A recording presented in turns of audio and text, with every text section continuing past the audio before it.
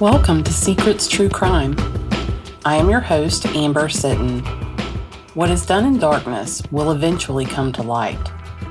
That is the purpose of this podcast, to shine light on the story of Susan Osborne and her 14-year-old son, Evan Chartrand.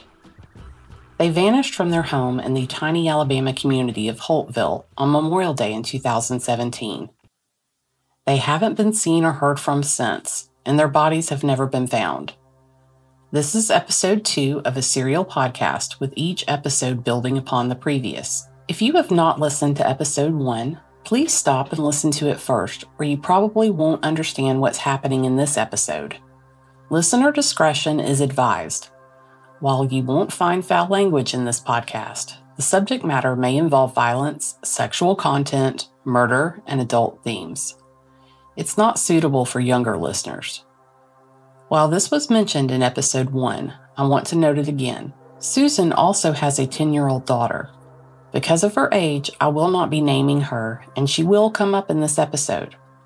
I will refer to her as Susan's daughter whenever possible, but when someone uses her name in the audio, it will be bleeped out. As episode 1 concluded, Susan and Evan had been missing for 2 months, and a missing persons report had just been filed. The investigators went to the home where Susan and Evan lived with Susan's husband, Jerry Osborne. When investigators arrived, they found Jerry cleaning. You are going to hear a lot of details from the investigators, Captain Ogden and Lieutenant Evans, Susan's best friend Holly, and her sister-in-law Melissa. Here are the investigators. Family did the report July 29th, 2017. Requesting a welfare check. It had been approximately 2 months since they had spoke with Susan Osborne. The report was done over the weekend, so when we came in the following Mondays when we received the report to investigations. Based on the initial report, it wasn't overly concerning because there were a few things that were misconstrued as far as we were under the impression that she had left in the vehicle. Myself and Lieutenant Evans went to the residence where she resided. When we pulled up, her vehicle that we were under the impression that she had left in was in the driveway. Once we made contact with Jerry and realized she wasn't there, but the vehicle was, kind of snowballed from there, and we realized that it was probably more in depth than we imagined, because you have to realize we get missing persons report 2 or 3 a week probably. If not more. At least 2 to 3. So it's quite common to get these reports. That was probably the first major red flag. You both went to the house the first time? No, first contact, yes, ma'am. What was he doing when you arrived? Cleaning. Holly told me she thought this was odd. For one thing, he never cleaned. Susie did all the cleaning. He didn't clean. The investigators asked where Susan and Evan were, and Jerry told them that they had left with an unknown man driving a pickup truck. He said the man had a beard, sunglasses on, and was about 6 feet tall. Jerry said he never left the house. He watched them and the man leave through a small, low-quality monitor for his home surveillance system. The investigators weren't sure how he was able to give such a good description of the man, since he also said the man never got out of his truck. Susan's family and friends are unshakable in their belief that Susan would have never left her daughter behind. Also, Holly had spoken on the phone to Susan the day before their disappearance and had texted with her until late in the afternoon on the day of their disappearance. She didn't take her car. She didn't take any money out of their joint bank account. She had no job, so she had no means to have a car or anything. And she wouldn't have just up and left like that. And she never would have left. I mean, she lived for those kids, and she never would have left her. So she would have told me. Remember in episode 1, Lieutenant Evans also told us that Jerry was burning incense, and the smell was so overpowering that it was hard for them to even remain inside the home. But while he was there, something unusual caught his eye. So while we were there on the initial contact, Chief Ogden had taken him out back, and they were kind of just going through the burn pile. And I happened to notice that the bottom of the walls wasn't painted very well. It looked just shoddy and fairly new residence. And I kind of thought that was odd. And then I kind of looked around a little bit, and you could see inside of a pantry. The door was open there. And from standing where I was at, in the kitchen area, you could see inside there, and there were several large, like 5-gallon paint buckets in the pantry. And it began to register then that he had painted the residence. And we had talked to the mother had been there, Miss Anklem, on Mother's Day weekend. So just a few weeks earlier. And she informed us that it was all hardwoods. There were hardwoods in the house, and when we got there, it was carpeted. That's right. Right. He took the hardwoods out. Right. He took the hardwoods out and replaced the hardwoods with carpeting, which is pretty unusual. It's very odd. Were the hardwoods throughout, or was there already carpet in the bedrooms? It was still carpeted in the bedroom. So I don't think that was replaced. The whole house, the entire house was not redone. I think it was mainly just the living area. Sometime in the 2 months following Susan and Evan's disappearance, Jerry had completed a pretty big remodeling project. Lieutenant Evans told me Jerry had done an extensive amount of work. It's not often that you hear someone removes hardwood flooring to replace it with carpet. I have a background in real estate, and I know this is a quick way to decrease your property value. Most people complete home improvement projects to increase the value of their home. When the investigators asked Jerry for the reason behind all the remodeling he'd done, he told them that before she and Evan left, Susan had spray painted vulgar graffiti on both the walls and floors. One of my first thoughts when I heard this was, if it was true, why hadn't he taken photos of the damage? I sure would have. If his wife had just left him for another man, you'd have to think he was at least considering that a divorce was on the horizon. Photos of that alleged damage would have been helpful in court. But as Captain Ogden and Lieutenant Evans began to investigate, they found that this claim of Jerry's had a couple inconsistencies. He had told several neighbors that. He had told other people in the community. But it was always, the paint color would be different. When he would tell the story to one person, I'm not sure if the wording was ever different, but I know for sure at some point the paint colors were different. We specifically asked him, the first contact we asked, well, when she took all the property, did she do any damage to the residence? Did she tear up anything? And he said no. And then he came back and said that she had spray painted on the walls and the floors. And then through the course of interviewing neighbors, family, they conveyed to us that she had done damage according to him, which, as he said, is a direct contradiction to what he told us upon first contact. Holly and Melissa have been adamant that this is not something Susan would have done. They both said it just wasn't her personality. Yeah, and I don't believe that for 1 second either. She's not the vindictive type. Since she would have been the type, I want nothing from you. Get our clothes and get out of here. That's it. I said, plus she likes everything clean. I said, she is not the type, does not want stuff messed up. That's not her.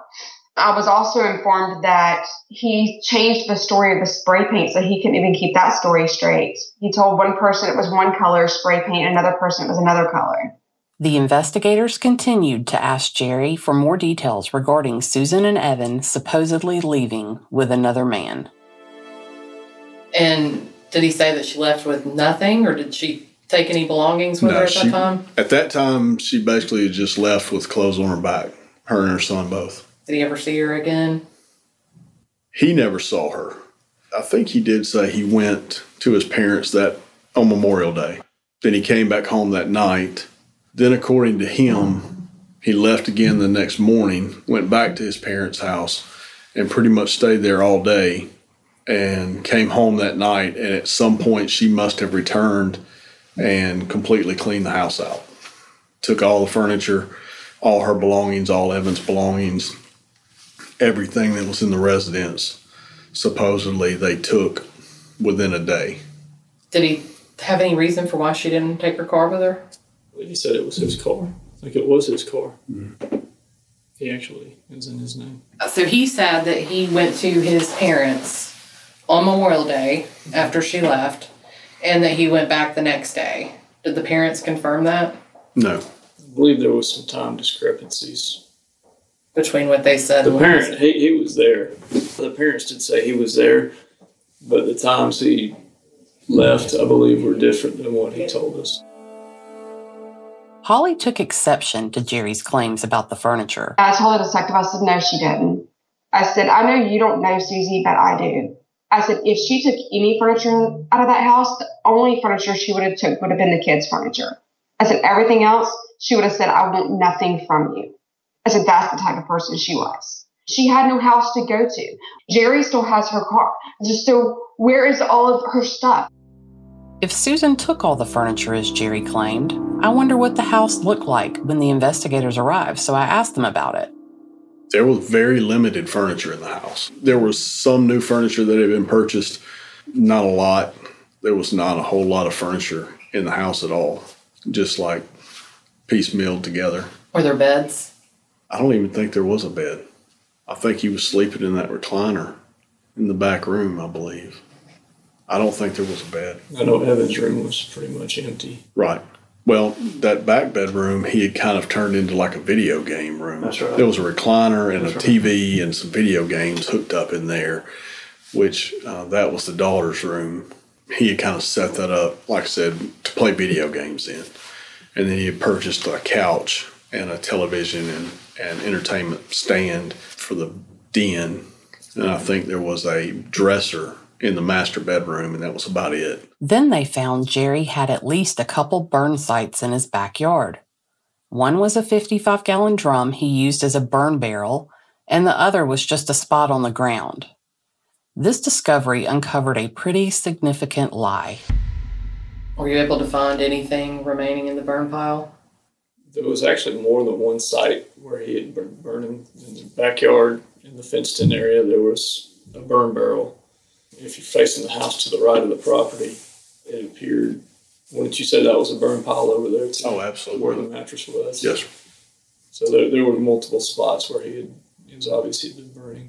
The only thing still visible was like box springs. Right. Like the metal springs. Right. There wasn't anything that... Everything else had been consumed. The neighbors commented about, him burning for a significant period of time and the heat and the extent of the fire that he had going over there. To some point, the neighbors said it was so hot in their yard they could feel the heat from next door. Other neighbors described extremely thick and heavy smoke in the neighborhood for days and said it kept many of them from being able to go outside. Both Holly and Susan's sister-in-law, Melissa, offered me some additional details on these burn piles. When they discovered his burn pile and they found the springs and the inner components of a mattress in the burn pile, he then admitted that he burned Evan's bed. And then they found some more stuff like the drawer, the side of the drawers and stuff, some metal pieces from other furniture in the pile also. And then he admitted he had burned a lot of the furniture. He had told them directly that he burned Evan's mattress. But I don't know for sure if they found other mattresses, because that's what doesn't make sense. If your wife just left you for another man and you're mad at her, you're going to burn your own mattress, not the child's mattress. So none of that adds up. So then evidently, they later on started finding out, and I guess doing more detective work, that they started seeing, after this original story, he told them that she took the furniture, then they found the burn piles and the remains of furniture pieces that he had burned, including Evan's mattress. And they said that they found some drawer slides. They looked like that was possibly from a dresser. So you mean to tell me your original story was that your wife left you for another man in Birmingham, so like an hour and a half, 2 hours away, however far from where they live, and then drove back the next day supposedly took all this furniture out of the house, but yet didn't take her car, didn't take any money out of the joint bank account, took nothing else whatsoever? Yes, I find that very hard to believe. But then yet you find that Evan's mattress is burnt in the backyard or in the side yard, wherever it was found, and other furniture pieces were burnt. Well, thought he said that they originally took it. So it's like, can't even keep his story straight on that. In their initial visit to Susan and Jerry's home, investigators had made quite a few suspicious discoveries. You've heard that Jerry was able to give a fairly detailed description of the man he claims Susan and Evan left with, including his height, even though Jerry said the man never exited his vehicle, and Jerry only saw him through a small, low-quality monitor for his home surveillance system. In the last episode, you also heard that Jerry provided investigators with a dentist bill for Evan as proof that Susan and Evan were okay. Investigators verified the same day that the bill was actually for not showing up for Evan's scheduled appointment that was 2 days after their disappearance. Jerry originally stated that Susan did not damage anything when she left, but a short time later, he changed the story to claim she had spray-painted vulgarities on the walls and hardwood floors. He said this is why he needed to renovate their home. He reportedly told this story to numerous people but changed the color of paint she used several times. He stated she'd returned to take all the furnishings, but none of the neighbors have ever reported seeing a moving truck. A short time later, during this initial visit, when the investigators discovered burned remains of mattresses and such, he changed his story and admitted he'd burned the mattresses and furniture. Jerry told the investigators he'd spent a lot of time at his parents' house on Memorial Day and the following day. When the investigators spoke with his parents, they found the timelines didn't match up. That's at least 6 discrepancies in Jerry's story, and when added to the fact that Jerry remodeled his home that was only 5 years old, immediately following the disappearance of Susan and Evan, investigators were hopeful they'd be able to obtain a search warrant. Then they received a call from Holly, and Holly had some shocking information that would change everything. Susan had discovered that Jerry was keeping some pretty big secrets, and she had confided in her best friend.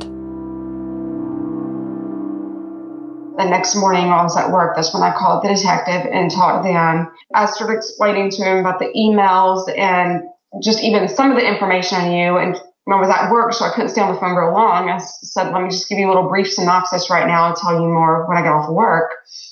I said, but something's happened to them. And he said, what makes you think that? And I was trying to explain to him why I think that. I said, she wouldn't just up and disappear like this. She would have told me, she would have called me. I said, and she wouldn't have left. January of 2016, me and her were texting one day, because we text or talked on the phone most every day. There was not very often we did not talk. She sent me a text and said, what's your email address? So I sent her my email address, and she said, I'm about to send you an email. Don't talk about it through text. I said, okay. Didn't think anything of it. The first email she sent me was a screenshot of emails, messages between him and other men that she found in his email. It was kind of unclear what I was looking at, because it was just kind of a screenshot of the subject lines and things like that. I messaged her back. I said, okay, what am I supposed to be looking at? What is this? She said, oh, I'm sorry. She said, let me send you the link and let me explain to you a little more. So she sends me this other email, and she said, my husband's cheating on me with men. I said, excuse me? She said, the first message I sent you are screenshots of messages between him and other men. I said, do you know for a fact it is what you think it is? She said, yes, 100%. And then that's when she sent me the link. This link, I click on this link, and it was a gay escort page that was called boyescort.com. And it pulled up a picture of him. And it's a picture from behind, and he is sitting up on his knees. It looks like probably a hotel room. And you can see his tattoos on his back. He's got a gift bow on his right butt cheek. And it has a paragraph describing what he would do for whatever man he meets in detail, very disgusting detail, and has his phone number in there. That was his phone number that he currently had at the time. But this gay escort page that she found was dated back from August of 2011, when he lived in Colorado and was still in the military at that time. So, and that's the comment she made to me. She said, as embarrassing as it is, and shocking and hurtful and everything that it is, she said, at least I know I didn't make him gay. At least I know it was going on before I met him. And she said, I just still can't believe it. And I said, does he know that you know? She said, no. She said, Right. She said, I've got to play my cards right. I've got to find a job. I've got to get insurance for the kids. I can't let him know. She said, because I don't know what he might do. And she said, I'm going to have to get everything lined up and get a job before I can get out of here. So the messages back and forth between him and a man, was it one man or multiple men? The screenshot she sent me, it was about 5 or 6 different men. Were those from 2011 or were those recent? Those were 2015 and 16 while they were married. Those were current. And she had even told me when she sent me those first emails, she said, there's a lot more than that. She said, I have so much information already. She said, I've been doing research for a few months. Holly was stunned when Susan shared Jerry's secrets with her. She asked Susan what had made her suspicious enough of him to begin that research. Susan told her Jerry had started working a lot and taking on double shifts. Jerry is an Air Force veteran, and at that time, he still worked on the Air Force base as a civilian employee. Susan told Holly that they didn't need the extra money, so she couldn't understand why Jerry was suddenly working all these extra shifts. Then one day, Susan needed to reach Jerry while he was working one of these extra shifts. But when she called, she was told he wasn't working that day. She tried calling his mobile phone and he didn't answer. Now she was suspicious. As Jerry continued to claim he was working extra shifts, Susan would call his work and ask for him, and found that time after time, Jerry wasn't working as he'd claimed.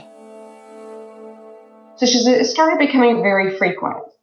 She said, that's when I started, searching the emails and things like that and finding these emails that he had going on. And she was very good with computers, so she could find a lot of things on computers.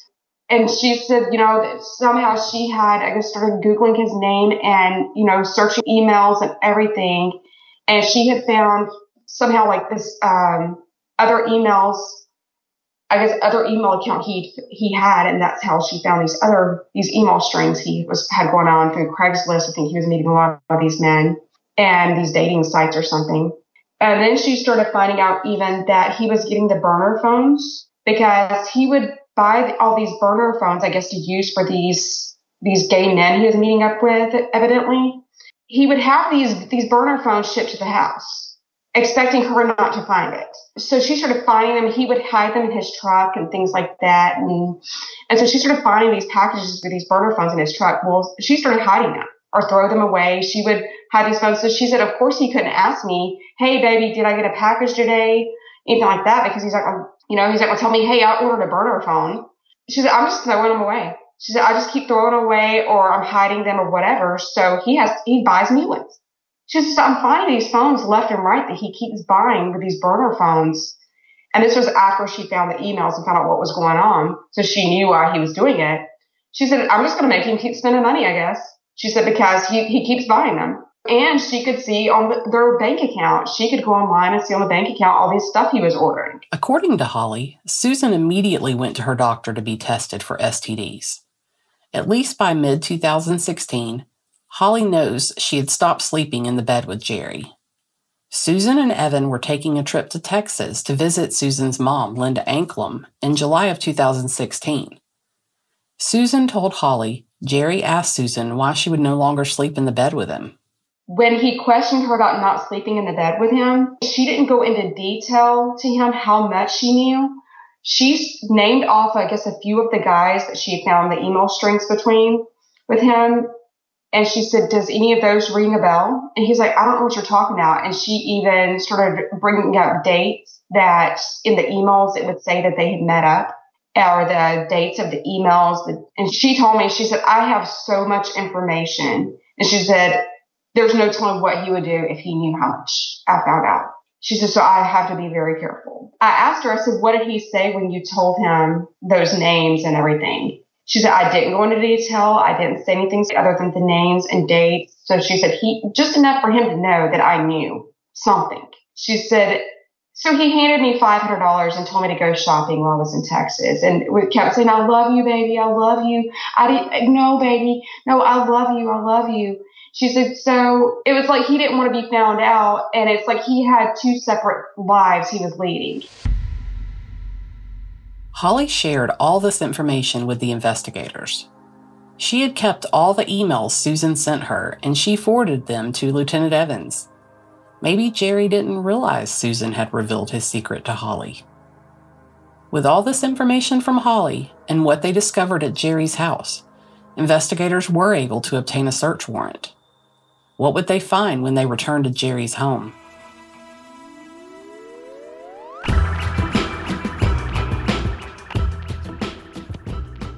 Join us next time on Secrets True Crime. Thank you for listening. If you are enjoying this podcast, please let us know by giving us a great rating and review in Apple Podcast. If you have any information that could help in solving the disappearance of Susan Osborne and Evan Chartrand, please call the Elmore County Sheriff's Office at 334-567-5546. You may also email me at secretstruecrime@gmail.com. I'm active on social media and often share photos of Susan and Evan. Follow Secrets True Crime on Facebook, Instagram, and Twitter @SecretsCrime.